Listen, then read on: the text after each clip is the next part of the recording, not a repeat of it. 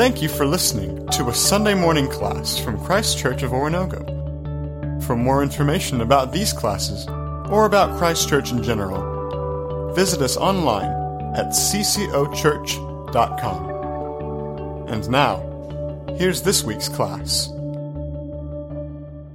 All right, so we are going to begin day 3 this morning. I was telling Galen and Susie, as I was typing up notes, I was trying to figure out a way to summarize a lot of the stuff that I had. Well, I couldn't figure it out, so I just started copying and pasting. And so don't be surprised. You know, I have 3 pages of notes, but it's not going to take us like 3 weeks to get through this stuff. It's going to take us a little bit of time, but it's not going to take us that long. But I thought it would be better for me to do it this way as opposed to trying to summarize it, because eventually I'm going to make these notes available to you in a document that is just sort of a running format. And I thought that would be better. You would have prose information instead of like an outline, and then you're trying to remember, okay, for instance, what I started with was rain gauge clock, and you're going to, what in the world, rain gauge clock, what does that have to do with? So, rain gauge, everybody knows what a rain gauge is, right? Yep. It's just a vessel that you put out that records a volume of water. What's interesting is if you have a known quantity of water falling as rain over a given amount of time.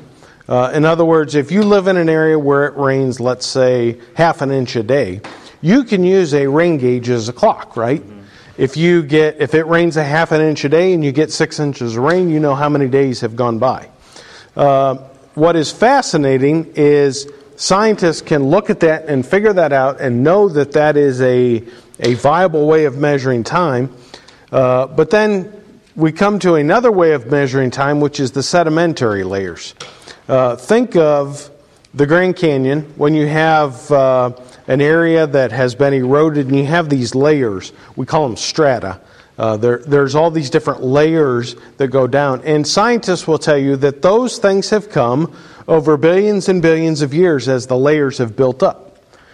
You had certain events that would bring those things. Sometimes it might have been a local flood. Sometimes it might have been rainfall. It might have been volcanic explosion. Might have just been the weathering of earth, whatever. So you have these different layers that build up. In farming and agronomy, we call them soil horizons. You have these different horizons that go through the soil.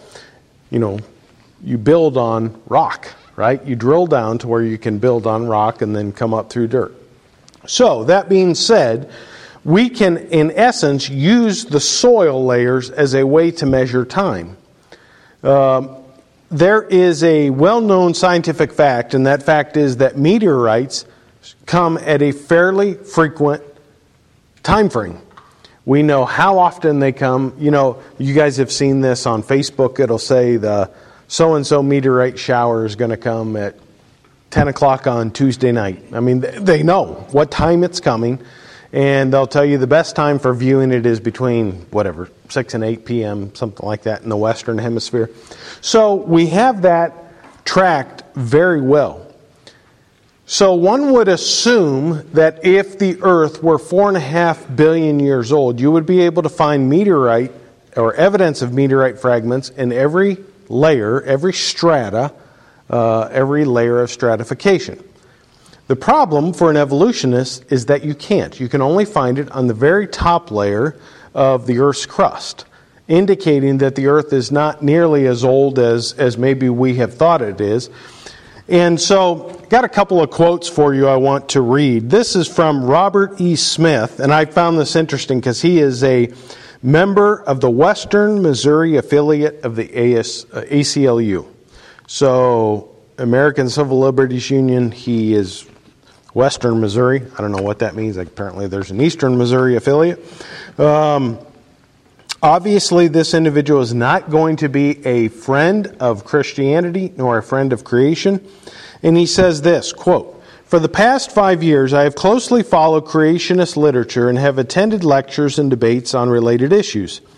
Based solely on the scientific arguments, pro and con, I have been forced to conclude that scientific creationism is not only a viable theory, but that it has achieved parity with, if not superiority over the normative theory of biological evolution. He goes on. In practical terms, the past decade of intense activity by scientific creationists has left most evolutionist professors unwilling to debate the creationist professors.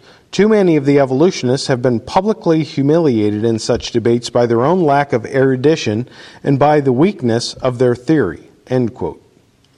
Isn't it interesting that somebody from the American Civil Liberties Union who will argue in court that my child and your child shouldn't be taught creationism, that's religion in school, will say fairly publicly, he was quoted this in a magazine, say, look, there really isn't a good argument between evolution and creation. There is this general understanding, underlying understanding, that evolution is as much about, I'm going to use this word, they would use a different word, but I'm going to use the word faith.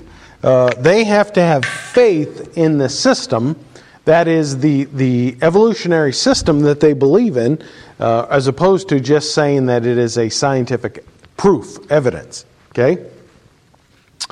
Let's see. So we have this idea that comes out of science, that comes out of evolutionary theory, and I have to look at it again. It's called uniformitarianism theory. And this uniformitarian, last week we talked about irreducible complexity and the fact that a system only functions as a system. It's only a good thing. The eye. I use the because I'm having problems with my eyes because of allergies this morning. I'll use my eyes again. It only works if you have the eyeball. If you have the eyelid, you have the lens, you have the optic nerve, you have the receptors in the brain to be able to interpret the images. So in other words, if I just develop an eyeball with none of that other stuff, it does me no good whatsoever.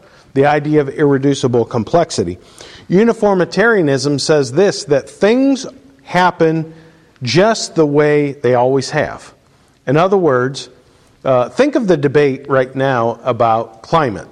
Okay, and I don't know what your persuasion is on what the climate's doing. Doesn't matter to me. We're not going to debate it. But just think the way that scientists look at it. They say whatever the Earth is doing right now is what it has done in the past, right? And so if it's getting warmer, that is a dangerous trend. We've seen it in the past, and we've had these ice ages. So it's kind of the biblical idea when we read that God is the same today and tomorrow and yesterday. Scientists say the same thing in this idea of uniformitarianism. And when you approach them about this idea of stratification within the Earth's crust, they don't want to talk about that. Because there's no good way to explain why meteorites can only be found in the upper stratification layer and not in the lower ones. It is evidence that the Earth was formed fairly recently ago, about 5,000 to 6,000 years. They'll date that layer somewhere between 6,000 and 10,000 years old. So it is evidence that the Earth is in that time frame. They will talk about fossils that are at lower levels, and we will get to some of those things as we go through. A couple more things are kind of quotes of somebody that I was reading. We talked about the fact that evolutionists believe, they have faith. They assume that when they subscribe to the theory of uniformitarianism, that the continual building up of sediment for billions and billions and billions of years is happening, and so therefore that's how we get these strata, or that's how we get these layers. But obviously, there must be something else going on in that process. There's another theory, and I didn't write this one down, but it's the whole idea that the Earth is in perfect balance. So think of the Earth as a rubber band ball. Have you ever done this? You just keep adding rubber bands and keep getting it bigger and bigger. So think of the Earth as that. But here's the challenge. Your rubber bands are made out of different material. You have really, really heavy ones. You have really, really light ones. So if you were to take the rubber bands and you used really, really light things to make the center of it, and then as you got outside, you put the heavier ones, it's not going to be very balanced. When you spin it, if you get any kind of movement to one side, because the earth is not a complete round ball, it's actually a little bit egg-shaped, if you will. It's a little. So if you had the heavy materials on the outside, the earth would wobble, right? Pretty violently. It's a pretty big thing. So one of the things that we know is true about the earth is that the heaviest stuff is in the center. We have an iron core, and then as you go out, the material gets lighter and lighter and lighter and lighter and lighter. So the scientific theory says, that the earth is in perfect balance, but they won't tell you why it's in perfect balance. We know why it's in perfect balance because a intelligent creator said, I have to make this thing in perfect balance because it's going to be hung on nothing. There's actually a psalm that talks about that God hung the North Pole on nothing. Think about that for a moment. The earth is hung in the middle of a vacuum, in the middle of nothingness, and it stays there consistently and constantly. It doesn't move. It is in orbit. It changes its orbit. It changes its axis. But all of that is so that we arrive at the things that we have, seasons and those kinds of things. With the passage of billions and billions of years, the building up of sediment, it should be true that the sediment has within it meteors at every interval. This theory assumes two things: continuity and perpetuity. In other words, that it's happening all of the time. Well, we know that that's true because they can predict when these meteor showers happen. And perpetuity, that it just keeps happening. Thus, the theory of uniformity. You should be able to go down the strata and you should be able to find in this geologic column meteors all throughout this, just like a rain shower that you use to measure the age of the earth. The problem is the meteorite material is only found in the top layer of the earth's crust. Scientific evidence for the Big Bang becomes more and more theological according to cosmic inflation cosmology. You ask a scientist where all of this stuff in the universe comes from. What answer do they give you?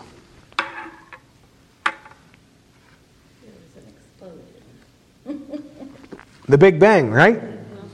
Even made a television show about it. The Big Bang Theory, I think. I don't know. Anyways, the idea is that all of a sudden there was this cataclysmic explosion at some place in the universe, the center of the universe, and everything was thrown outward at such a velocity and speed that it hasn't stopped yet. Basically, that'd be one of Newton's laws, right? Once you put something in motion, it's not going to stop until you stop it or act against. You have another force acting against it. But if you ask an evolutionist what immediately precedes the Big Bang, crickets. Because there can be nothing. In order to have true evolution, biological evolution that just happens, you can't have anything immediately prior to. In other words, out of nothingness, you have to have this cataclysmic expansion of the universe. And I would purport to you that that is exactly what we read about last week when it said that God separated the waters that were on the earth from the waters below, and He caused this expanse, this idea of space, to be in between those. He, in a moment, because of His spoken word, He sent elements hurtling through space and created the universe in the time that it takes you and I to take a breath. By His word, He created it. And you'll find this over and over and over again in the creation story, where there'll be a statement that when you begin to think about it, one is, we'll read about next week, and He created the stars. The stars are so many that we have a hard time counting them. And the Bible simply says, and He created them.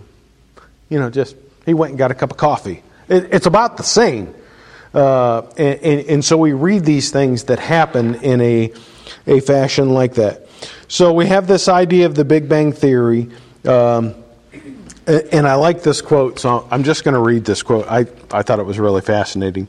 Science has come to the place where they have to recognize this in speaking of the Big Bang Theory. There are scientific clues. They call it the Big Bang Theory. We like to call it the Big God Theory. We know it was a big God. They think it was a Big Bang. World Magazine records this. Scientific evidence for the Big Bang becomes more and more theological according to cosmic inflation cosmology. The idea that the Earth, or that the universe, is constantly expanding. Next week we're going to talk about just how vast the universe is. So we will begin to see that. Here's another quote for you. The idea is that somehow the whole universe just went boom and expanded. Greg Easterbrook explains, and I quote, "The entire universe popped out of a point with no content and no dimensions, essentially expanding instantaneously to cosmological size. This is now being taught at Stanford, at Massachusetts, MIT, and other top science schools. This explanation of the beginning of the universe bears haunting similarity to the traditional theological idea of creation ex nihilo, out of nothing." Mr. Easterbrook quotes one of the world's top astronomers, Alan Sandage, of the observations of the Carnegie Institution, as saying, quote, "The Big Bang can only be understood as a miracle." One of the top scientists and teachers and professors says you can only understand the Big Bang as a miracle. Day 2 was a Big Bang by a big God who instantaneously created the universe, and now we have an unformed earth. We have an earth that is in existence, but it's not yet ready to be habitable. Why? Why can't we live on the earth? We have water on the earth. We have light. Why can't we live on the earth?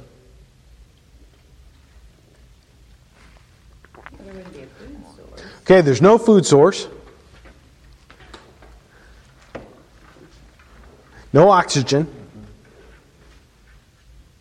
No carbon dioxide. I mean, you've got to have two of them. No relationship with symbiotic relationship with plants. We're missing a big one. What is the shape of the earth right now? Formless and void. It's formless and void in that it is still covered with water. There are elements below the water, but it's still a ball of water. And in case you're different than me, I don't have gills. And we can't breathe water. We need breathable air.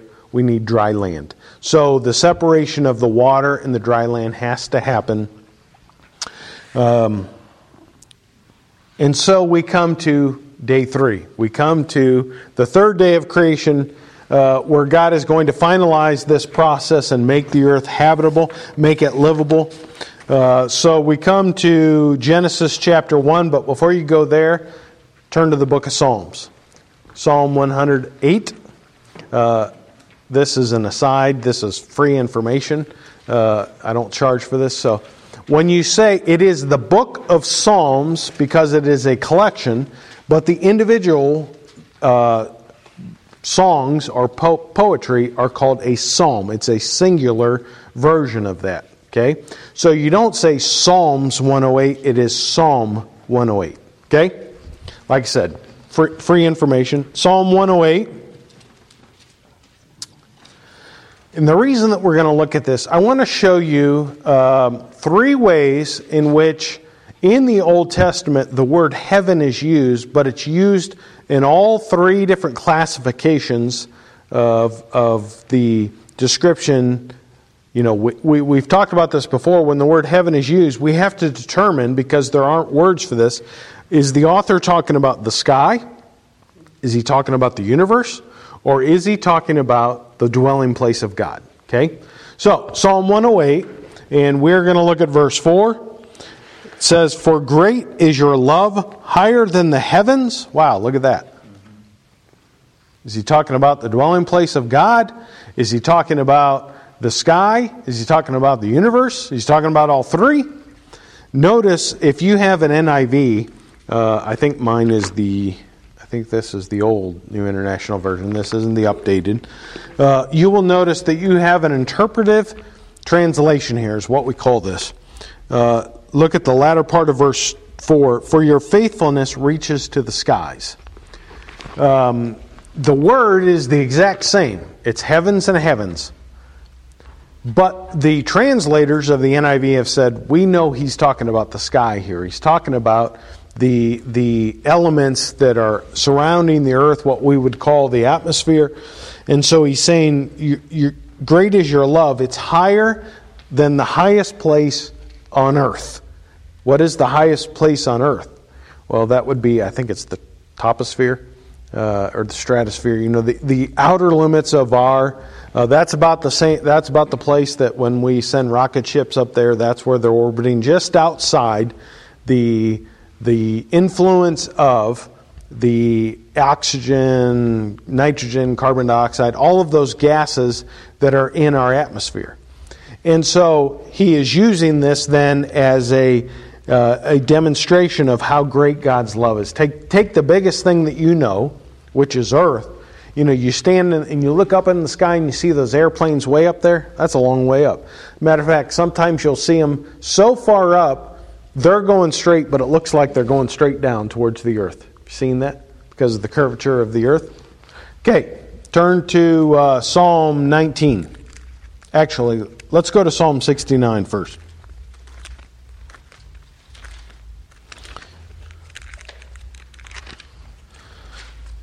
Psalm 69, and I will read from verse 34. Let heaven and earth praise him. Oh, here we are again. Heaven and earth. What is he talking about? You keep reading. The seas and all that move in them, for God will save and rebuild the cities. In this case, it becomes fairly evident because of the tag, the phrase, and earth, that he's talking about the opposite of earth, so that would be the universe, right? Heaven and earth. We've seen that before. God created the heavens and the earth. It's a formula used in the Old Testament to describe all that is. So here we have a case where the author using this word is probably talking about the universe. Could you tell us that reference again? Psalm 69, verse 34. Thank you. And the last one is Psalm 19, a very familiar psalm, at least the first verse. Psalm 19:1, the heavens declare the glory of God, the skies proclaim the work of his hand. Here again, this is evidence, or the author is probably alluding to the universe. We've had this conversation before. I've told you I like to look up at the stars. You go out at night and you see how vast the universe is. And the author of Psalms here is saying, when I look up and I see the vastness of the universe, it displays to me the glory of God. The heavens declare, they shout the glory of God. They shout out how big, how vast, how incredible the heavens are. Okay, or how big and vast God is. So, with all of that in mind, let's go back to Genesis chapter 1. We have this dilemma then, and that is, there are times when the author, Moses, as he's recording this, is going to use the Hebrew word for heavens. He is actually referring to one of three things. He's referring to the sky, he could be referring to the dwelling place of God, or he could be referring to the actual universe. And it's up to us to figure out, based on the context, what he's talking about. And it's very important. So last week, we had a case where it said that he created the expanse, is the word that's used. And I'm trying to remember now. I was looking. I think it might be the New American Standard that does this. It translates that sky. It says that he called it the sky. I know that the NIV uses that translation. If you go to verse 6, it says, and God said, let there be an expanse between the waters to separate water from water. So God made the expanse and separated the water under the expanse from the water above it, and it was so. God called the expanse sky. That is an interpretation. In the NIV, he also uses, instead of expanse, the vault. The vault, yes. So you have the New New International Version. There was an update to it in which they went back. The actual word is the word that we most often translate firmament, but we don't use the word firmament very often. And so it is the idea of a vault, a holding place, an empty space, the vastness. So the only reason that I wanted to point this out to you is it's important to pick up some of these keys. Now, they try to give you the idea that they're doing that. For instance, if you have a New American Standard, they'll generally put it in italics. If the word doesn't appear in the original and they're adding it or they're interpreting it, they'll put it in italics. The NIV, they'll tend to put it in quotation marks to show you that this is something that they have added to this. Okay, so we come to verse 9, which is the beginning of day 3. Verse 9 begins with our very, very similar and predictable phrase, "and God said." Don't ever get over those 3 words. That God speaks, and when God speaks, it happens. It will help you to understand the majesty and the power of the God that is. And God said. His spoken word is more powerful than anything that is. Why does that matter? Well, this is really nothing more than His spoken word in written form, right? There is power in this book that when we read in Philippians chapter 1 verse 6 that He who began a good work in you will continue it, He'll perfect it all the way up until the day that Christ appears. That's you can take that to the bank. It's true. It's going to happen. He will fulfill that. So don't ever get over those 3 words. And God said, "Let the water under the sky be gathered into one place." Let all this water, this mass of water that is over the earth, be gathered into one place. And it goes on, let's see, and says, "and let the dry ground appear." Eventually it's going to say, "and it was so." It just happened. God said, "Let all this happen." Now, what I want you to imagine for a moment, all of the water in the Atlantic Ocean, the Indian Ocean, the Pacific Ocean, and all of the great seas of the earth being moved in an instant. The cataclysm that must have occurred when that happened. And you had a very, very deep presence of water that had to go. We know because of the Genesis account of the flood that some of it actually went underground. So we had the opening of caverns, this cataclysm that happened. You know, we sit and we look at mountains, we look at the Ozarks, they're not too far from here, and we look at that and we think, wow, that's impressive. I wonder how long God had to, use His finger to make that happen and squish up the mountain. In an instant, those things came into being. Because God said, let water go into one area and have a boundary around it, and it's going to stay there. It's not going to move. All of that happened. We had this great chasm. How long did it take God to make the Grand Canyon? Scientists will tell you millions of years. Some Christians will tell you it might have taken tens of thousands of years that it can happen, quickly with water. If God moves water in an instant, it can happen in an instant. During the hurricane, you saw those pictures on Facebook and different places of the hurricane sucking up the water, and then that to me that's just like a smidgen of what it must have been like to have that huge change, pushing the water, as the hurricane's coming in, the wind is so strong that it's pushing the water all the way. So one of the references we're going to speak to when it talks about the dry ground is the crossing at the Red Sea. That word, dry ground, means to be dry or to become dry. And I think what happens here is it's the becoming dry. God removes the water from it, and because the pushing and the cataclysm is so quick that ground becomes dry instantaneously, because He's not only moving the water that's on top of it, He's moving the water that's in it. when I talk to farmers and farming groups, they're always amazed when I tell them that in soil, generally speaking, 50% of the volume of soil is air, water, those kinds of things.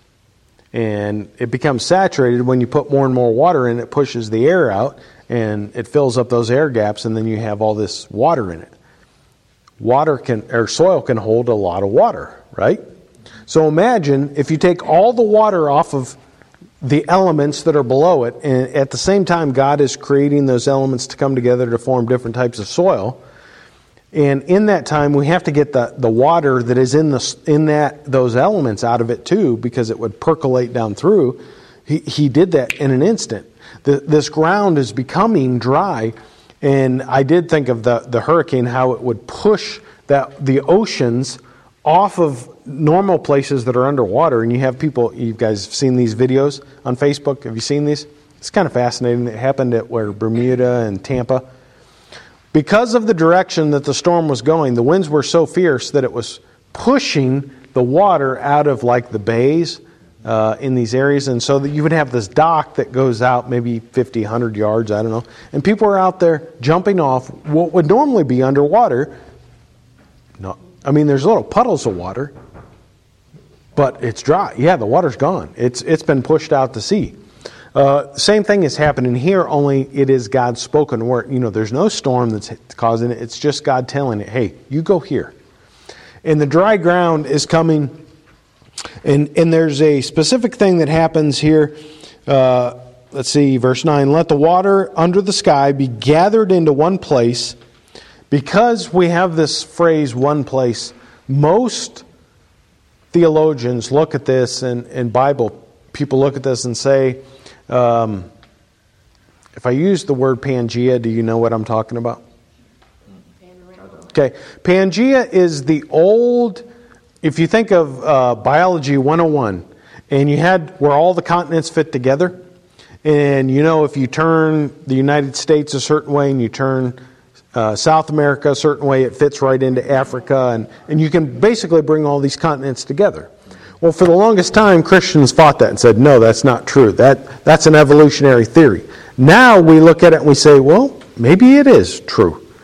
That's how you have explanation of having life on every single continent that is the same, and then some unique places. The question is, well, how did it all get dispersed? Well, think of the cataclysm that had to happen as you had all this water below the earth, and in the flood, you had to release all that water from above and below, and so you release it all at one time. It breaks the tectonic plates that the continents, are on, and all of a sudden, they move. So when the Bible says that all the water was gathered in one place, I think what that means is you had all the dry ground in one spot, and the rest was water. Okay? And the dry ground then, God called the dry ground land, and the gathered waters He called seas. It was all one body of water. It was all one place. It was all in one spot. And generally speaking, we would say the center of that, it's kind of fascinating. If you bring all that stuff together, what ends up being right in the middle of it? The Fertile Crescent. The Fertile Crescent is where we believe the Garden of Eden was. Remember, we have 4 rivers that are said to come from the Garden of Eden, 2 of which we know where they are, the Tigris and the Euphrates. Modern-day Iraq, Iran, north of the Persian Gulf. If you bring all the continents together in that way, kind of right in the middle of them is going to be the Fertile Crescent. It's amazing. When you begin to put the pieces together, all of a sudden the Bible becomes truer and truer. We don't need to find ways to make it true. It just becomes true, right? Okay. Mike, yes? And you may be going to talk about this later, but in my mind, just all of this that we've just been discussing happening, to me that explains exactly why there's layers upon layers upon layers upon layers of different things, that scientists keep discovering, so to speak. When you suck water out of something, you think about a bag, those vacuum bags that you put clothes in, and you suck all the air out of it and compresses everything. Well, when all the water is sucked up out of the dirt, like you said, it had to be sucked. I mean, that's going to compress things. And all of that was just moving around in there with the water mixed in. Then you suck all the air out, and it's just going to, or all the water out. It's just going to compress all of that stuff. And I'm glad you brought, I was supposed to mention this earlier, and I forgot. So, take salt and put it in a glass of water. What happens to the salt? It goes to the bottom. Why does it go to the bottom? It's heavy. It's heavier. There's a word for it. In science, we call it precipitate. It precipitates out. So you can stir that up and get it to go into solution, right? You can get salt water that you can gargle with, or you can drink it and make yourself sick if you want. I mean, you can do all kinds of fascinating things with salt. You can put it in your eye, in your nose. You can do all kinds of fascinating things with it. If you let it sit, you just let it sit, the salt is eventually going to come out of solution and go to the bottom of the glass. Heavier stuff is going to go to the bottom. Isn't it fascinating when you pulled all the water out of the dry ground, iron went to the bottom, and as you go up the various layers of the strata, the heavier material tends to be on the bottom. Other than right here where we live, you generally don't find limestone right up on top. It's because we have no topsoil. Generally, you find limestone down below. You know, you have to go down. You've seen pictures of these places where they have these rock quarries, and they're big pits, dugout pits, and they're mining. That's limestone. They're mining this limestone. Well, limestone is really nothing more than a bunch of salt, a bunch of calcium carbonate, all put together. It all forms together. What's interesting is in order to make that mix go together, it's kind of like baking soda. You got to have water.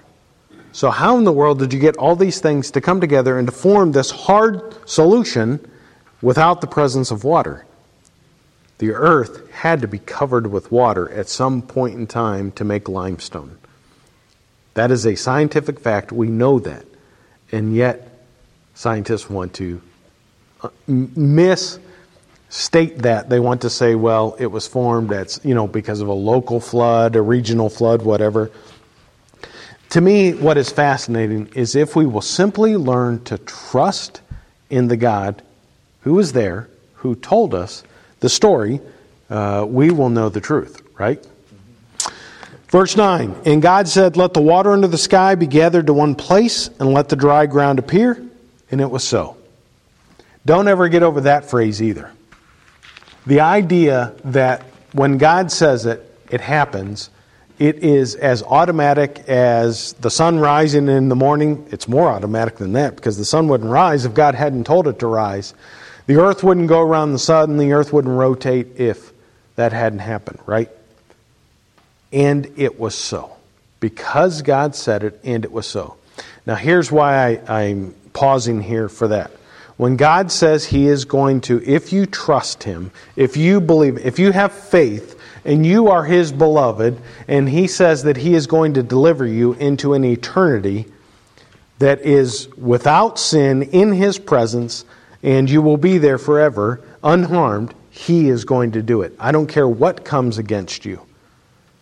That's what causes Paul to write in Romans, what will separate us from the love of God? Will famine? Will nakedness? Will death? All of these things. He can say with confidence, he says, I'm convinced that nothing can separate us from the love of God. If we are beloved, which we are, there is nothing that will separate us. The key is, in this process of Christianity, is to, examine ourselves to make sure that we are beloved, to make sure that we are in the faith, to make sure that we are listening and understanding His truth. The whole point of this class is we're looking at the creation story to set God up as the authoritative influence in our life, and then we're going to begin to look at how the New Testament writers apply that concept to our everyday life. Okay, so as we go through, what difference does it make that God is the creator? That's the fundamental question that we are going to answer. Do not get over 7 words. And God said, and it was so. Because those are the fundamental why of this class. Okay? Verse 10, God called the dry ground land, literally earth. He called it, that's where the name comes from, earth. And the gathered waters He called seas. oceans. And God saw that it was good. Notice, this is the first time since God created light that he has looked at his creation and he says, that's good.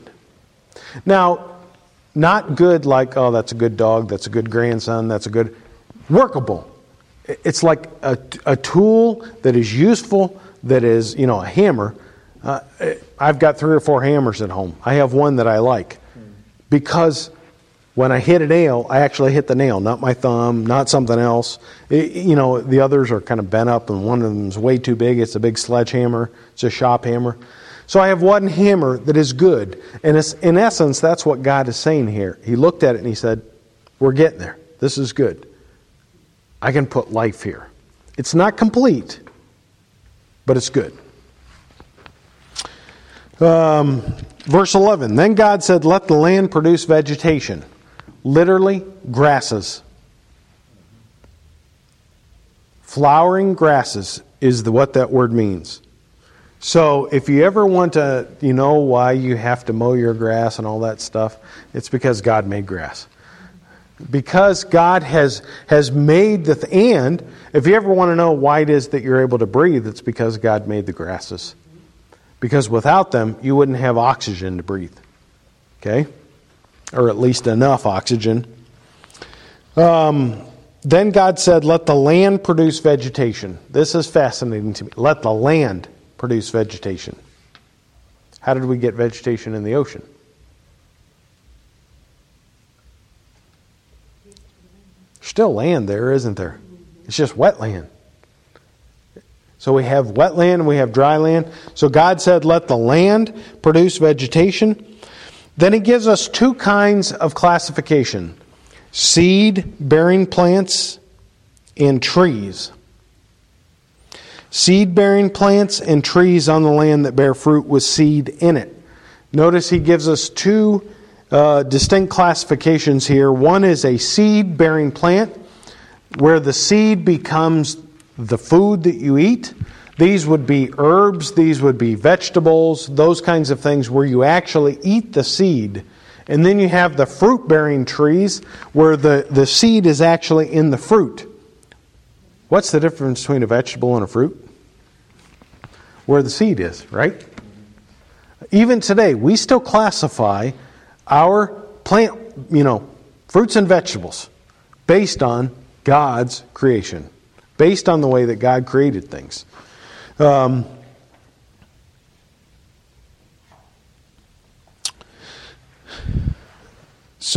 And God saw that it was good. Verse 11, then God said, let the land produce vegetation, seed-bearing plants and trees on the land that bear fruit with seed in it, according to their various kinds.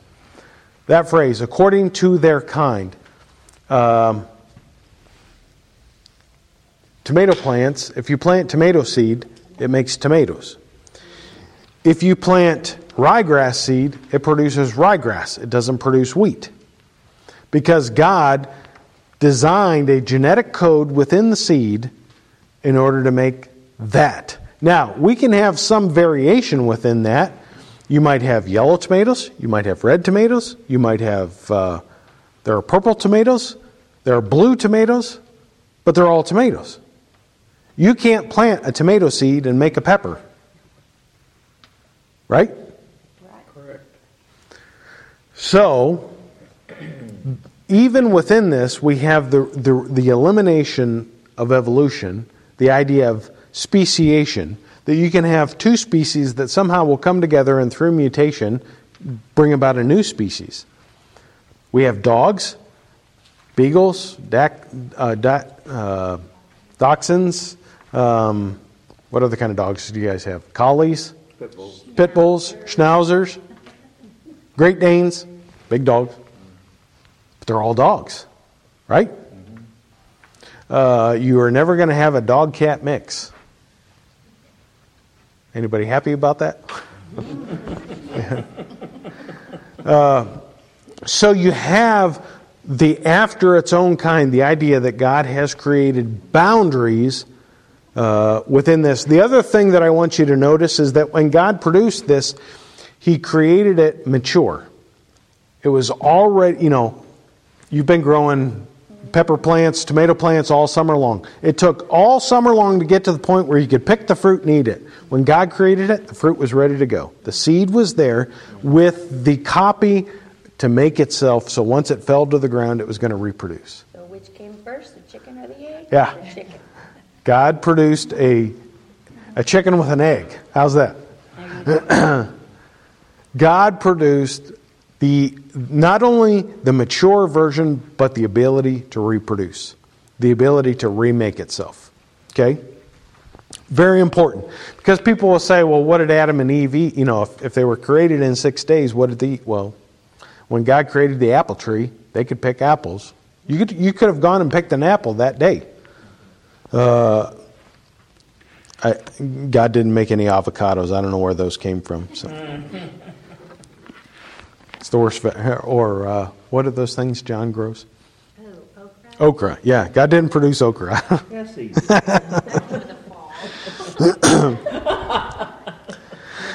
Verse 12, the land produced vegetation, plants bearing seed according to their kinds, and trees bearing fruit with seed in it according to their kinds. And God saw that it was good. And there was evening, and there was morning, the third day. So now we have a home that is livable. It has oxygen. It has dry land. It has a food source. We are ready to go. So here's the bad news. When you and I were created, we were created to be vegetarians. Thankfully, Adam and Eve sinned and we get to eat meat. But we were created as vegetarians. So, interesting concept to think about that when we get to heaven and there is a feast, will there be meat? If there is no death, will there be meat? So when I was a kid, I used to have these thoughts of, man, you know, there's going to be a big, I don't know, goose, turkey, whatever it is. And when somebody told me this, I thought, oh, I'm not so sure about this. There'll still be chocolate though, because that's a vegan. Yes, a plant. Okay? And there still will be sacrifice in heaven. We do know that. So how we get to sacrifice without death, I'm not sure. That's beyond me. That's above my pay grade, as I like to say at work. But so God has now created the home that you and I live in. What we enjoy, it is done. It's not complete in the sense that everything is on it, but we have gone through the period of separation where God has created the individual things and then He separated them so that it's habitable. But now we have to populate it. Now, what I want you to think about just real quickly is there is how do I want to put this? There is a parallel that goes on here. So on day 1, God creates light, and on day 4, God is going to create the lights, the heavenly bodies. On day 2, God creates the waters, and on day 5, God is going to populate the waters with all of the living creatures that are in them. On day 3, God creates the land and the plants, and on day 6, God is going to create human beings that are going to tend that. So we have this parallelism that's going on here, that there is a purpose for each of those things that is created. And not only that, we have this idea of separation. So here is the first big question that we have to answer. Why does God go through... You know, God could have done what He did, days 1, 2, and 3, in about 13 seconds on day 1. Why does He allow morning and evening, day 1, morning and evening, day 2, these things to go by and do this process that we call the separating process and fashioning? Why does He do that? Any thoughts? It seems like He's setting a precedence for life. Okay. And I mean, if we think about day 7, He rested. If there weren't day 1 through 6, it wouldn't have a context quite the same. So maybe to set a precedence of purpose in living. Okay, because his creation purpose is about how we're going to live our lives, that we will work 6 days and rest 1. Okay, that's very possible. He was thinking of us. Thinking of us. I think from the very beginning. Yeah? How so? How do you mean that? In the form of Him. Yeah. In the form of Him. And all these things that needed to be in place before that He would create us. Yeah. We need rest. Yeah. We need that night. I mean, Scripture tells us we need that rest. Yeah. Man's not created to work at night. Yeah.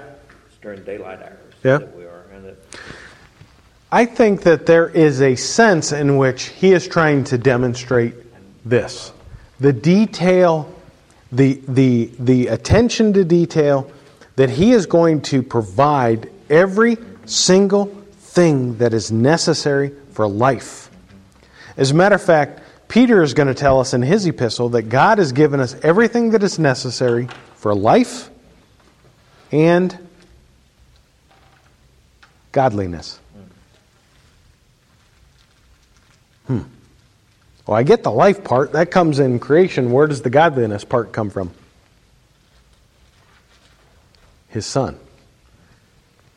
The gospel is in the mind of God during creation. Do not ever think of the gospel as a, whoops, what am I going to do now? They sinned. God has known from the beginning, has understood that man is going to fall, and so therefore I need to provide a way. And in order to provide a Savior for mankind, this is a way for God to demonstrate His glory. So when we read it in Psalm 19, the heavens declare the glory of God, it literally is, God put them there to speak His glory to us. When God created the oceans, He created it to speak His glory to us. When God created the grasses of the field. I was thinking of this yesterday. I was on my mower. I'm mowing, of all things. And, mowing grass thinking, wow, it's kind of strange. Here it is around the 1st of October and I'm still having to mow. It's just crabgrass, but I'm still having to mow. But the glory of God is demonstrated in my lawn, of all things. The grass that is His handiwork, that I have to tend, I have to take care of. He has given me purpose in His creation. He has given me a place in His creation. And the same is true of you and everyone. This is the thing that we miss when we get to the creation story. It's that even in the preparatory work, we are part of God's idea in that. As He is doing all these things of separating, He's thinking of us. He's thinking of how we are going to be involved, that we are going to be part of this creation and ultimately part of His kingdom, part of His presence.